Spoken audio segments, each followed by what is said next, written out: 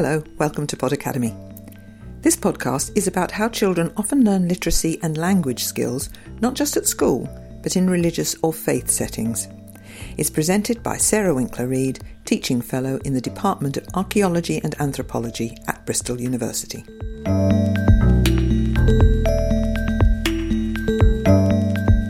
Faith plays an important part in the lives of many children in Britain. But as Eve Gregory, Professor of Language and Culture and Education at Goldsmiths University, told me, very little research has focused on language and literacy learning in faith settings. Eve's 3-year-long project aimed to find out about the sorts of learning that happens as children take part in faith activities, in places of worship and services, in faith classes, or at home. The project focused on 4 groups of New Londoners, communities with shared origins and faith who have come to live in London in the last 50 years. The Ghanaian Pentecostal community, the Polish Catholic community, the Bangladeshi Muslim community, and the Tamil Hindu community. The project was a collaborative ethnography. Eve's team of 11 conducted participant observation in the faith settings, and the children and their families had video cameras so they could record their activities at home. Having recently completed the project, Eve told me what had surprised her and her team most about their research findings. Generally, we were very surprised by the scope of learning taking place in children's lives. We were surprised that in many families, because we are convinced that our families were not exceptional, that actually faith permeates children's everyday lives.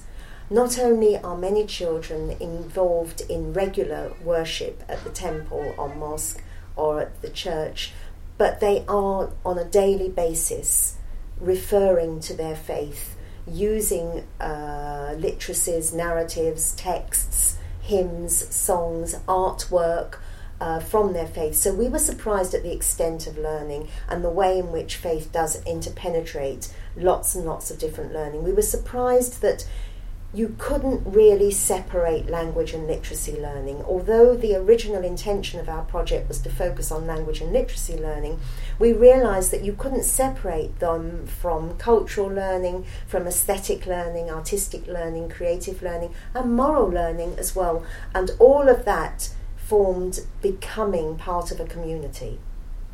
Because that was the crucial thing. All of that gave children a framework, a sort of guidebook for their lives, actually.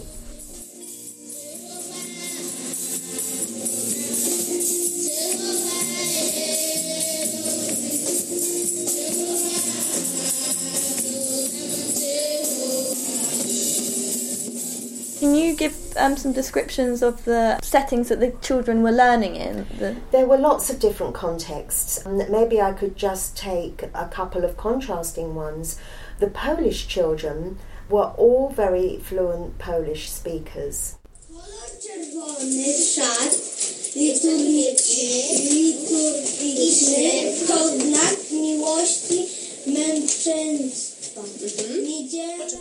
Now that we found out was not necessarily because the children had come to the country more recently, but indeed there is a history behind all of that. Indeed there's a history behind each of the groups, and the Polish children as well as the Sri Lankan children, the Tamil children, had generally come, their parents had generally come to Britain because their faith had been persecuted. Now, in the Polish case, of course, it was during communist times that people were not able to practice Catholicism. And so Catholicism was a symbol, if you like, for the culture and the history of their country.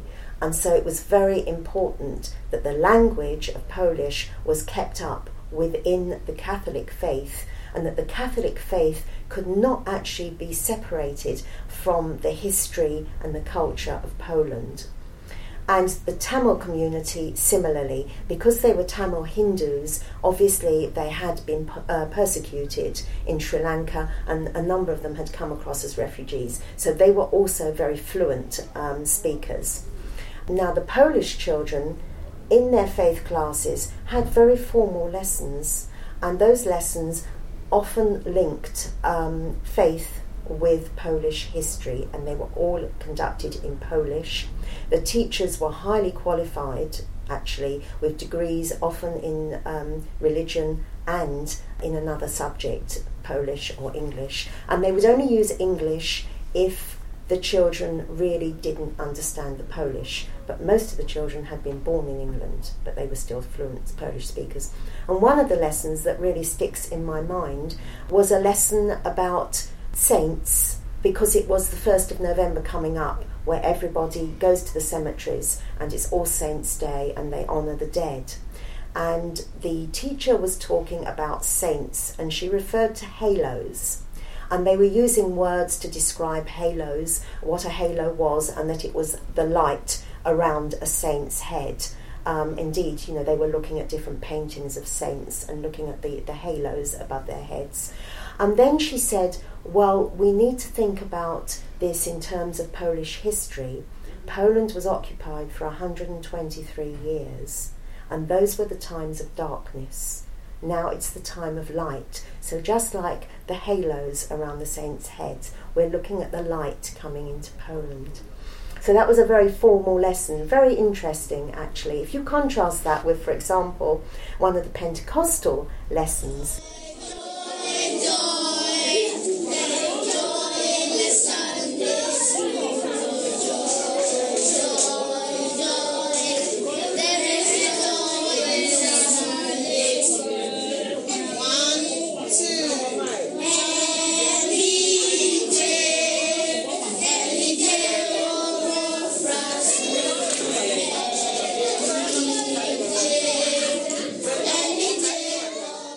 There were enormous numbers of children, all of different ages, but the different ages were generally clustered into different corners of the room.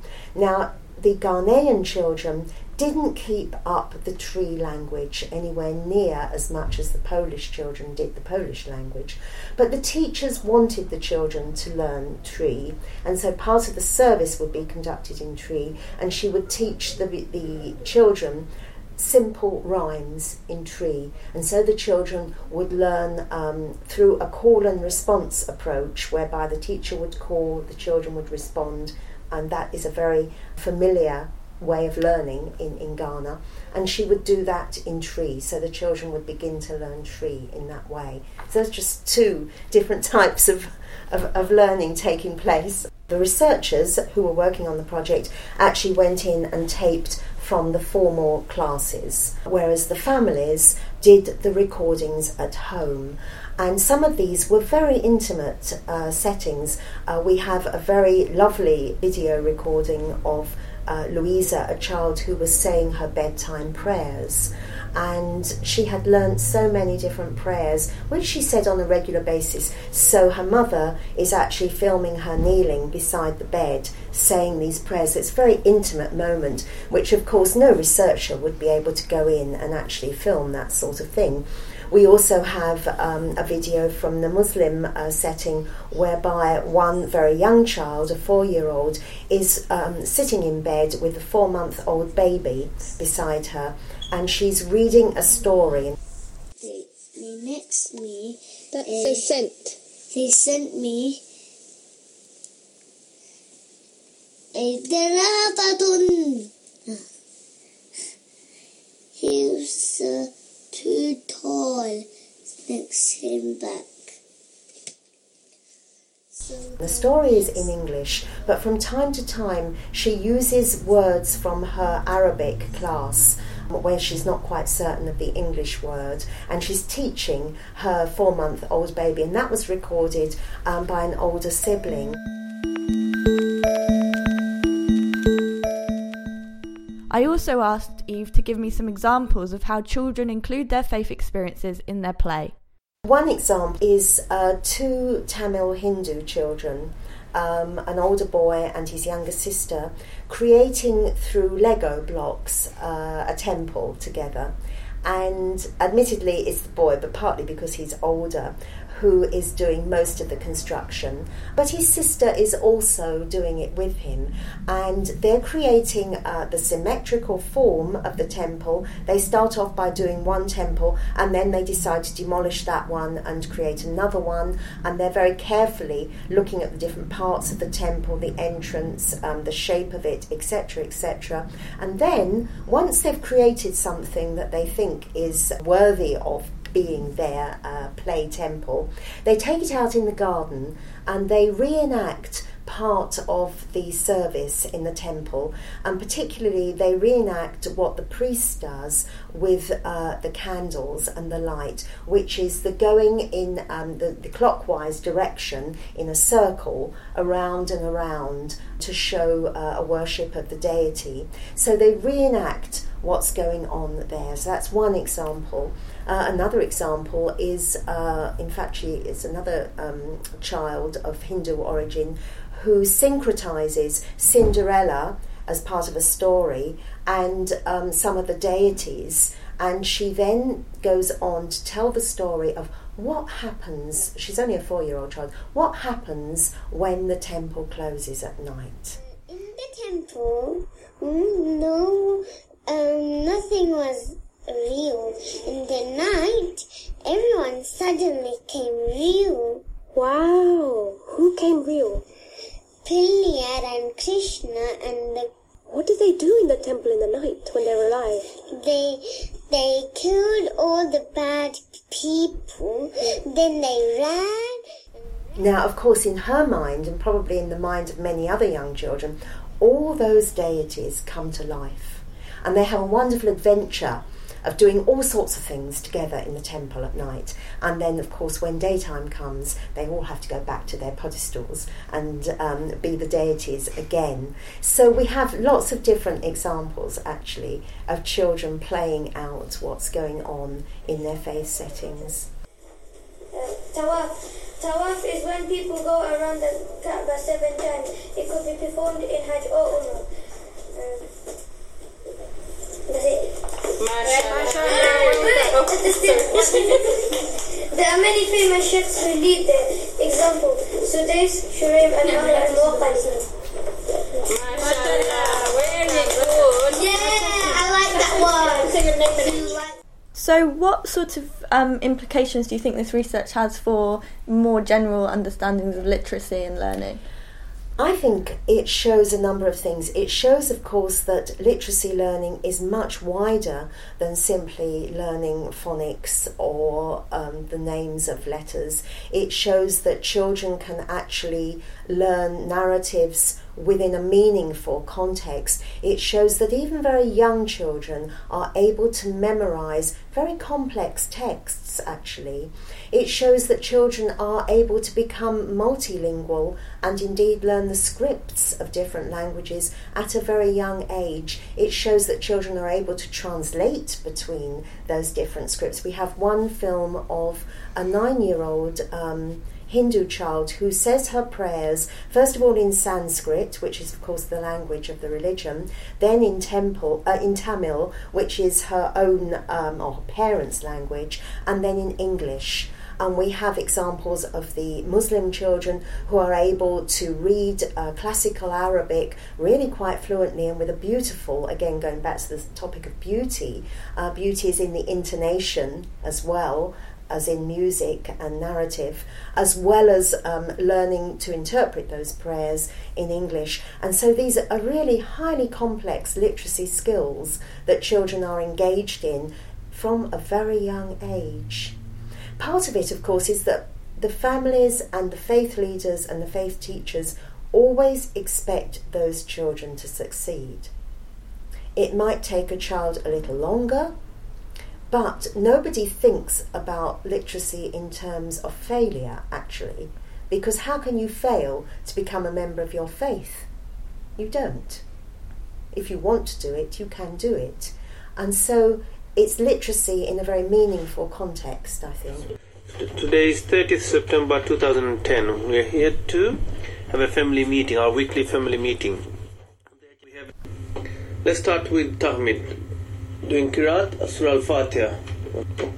أعوذ بالله من الشيطان الرجيم.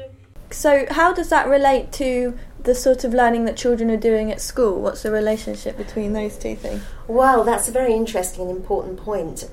One of the things that I would very much like to do now, and I'm trying to compose a proposal in order to actually exchange knowledge with children's teachers, because at present I think that teachers have very, very little idea about all of this learning taking place regularly in many of the children's lives whom they teach. It's not their fault. How would they possibly know? If they themselves attend a church, then they maybe have some idea of that particular church, but they can't possibly be expected to know about all the other settings.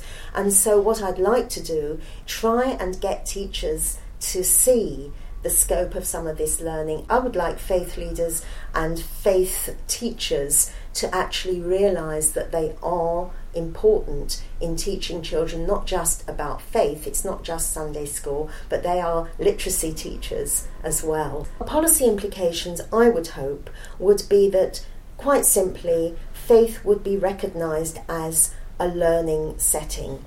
And as far as children are concerned, and particularly young children, that it not only teaches children morals, but it also teaches them cultural knowledge, linguistic knowledge, social knowledge, how to behave in an intergenerational setting, because there aren't many settings that are completely intergenerational, are there, where young children are coming together with much older people and expected to behave appropriately, as well as linguistic and literacy, mathematical in some respects, because they learn about one-to-one correspondence, directionality, symmetry, etc. So it all seems very positive.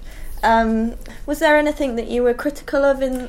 Well, obviously the whole topic, you could say, people could be very critical of, because faiths have a content, and sometimes people would question, well, should children be learning about some of the content that is clearly within the faith itself? Now, as ethnographers, we've made it very clear that we are not there to judge whether Islam is on a different level or perhaps more appropriate or correct than Christianity or of Hinduism. That is not what we were actually looking at. We were taking what is called in ethnography an emic perspective, which means that we were looking at things with the perspective of the participants. So I can't really judge any of the content of the religion. I think it would be unfair of me to try and do so. As far as other negative things are concerned, some people might say, well, these children might need more time to run around and play, and they're spending a lot of time in their faith settings. I can't say that we witnessed at all any lack of any of that on the children's behalf, because these were very busy children, actually, and they weren't just attending their faith classes.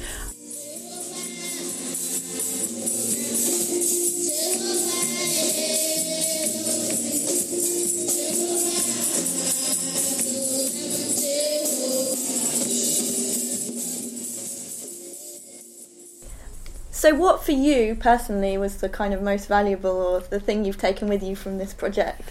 I think right at the start of the project, the way we went about it was that we all brainstormed on our own faith backgrounds, and we all had different things to say, but we carried those things with us and we questioned then all our interpretations at the beginning.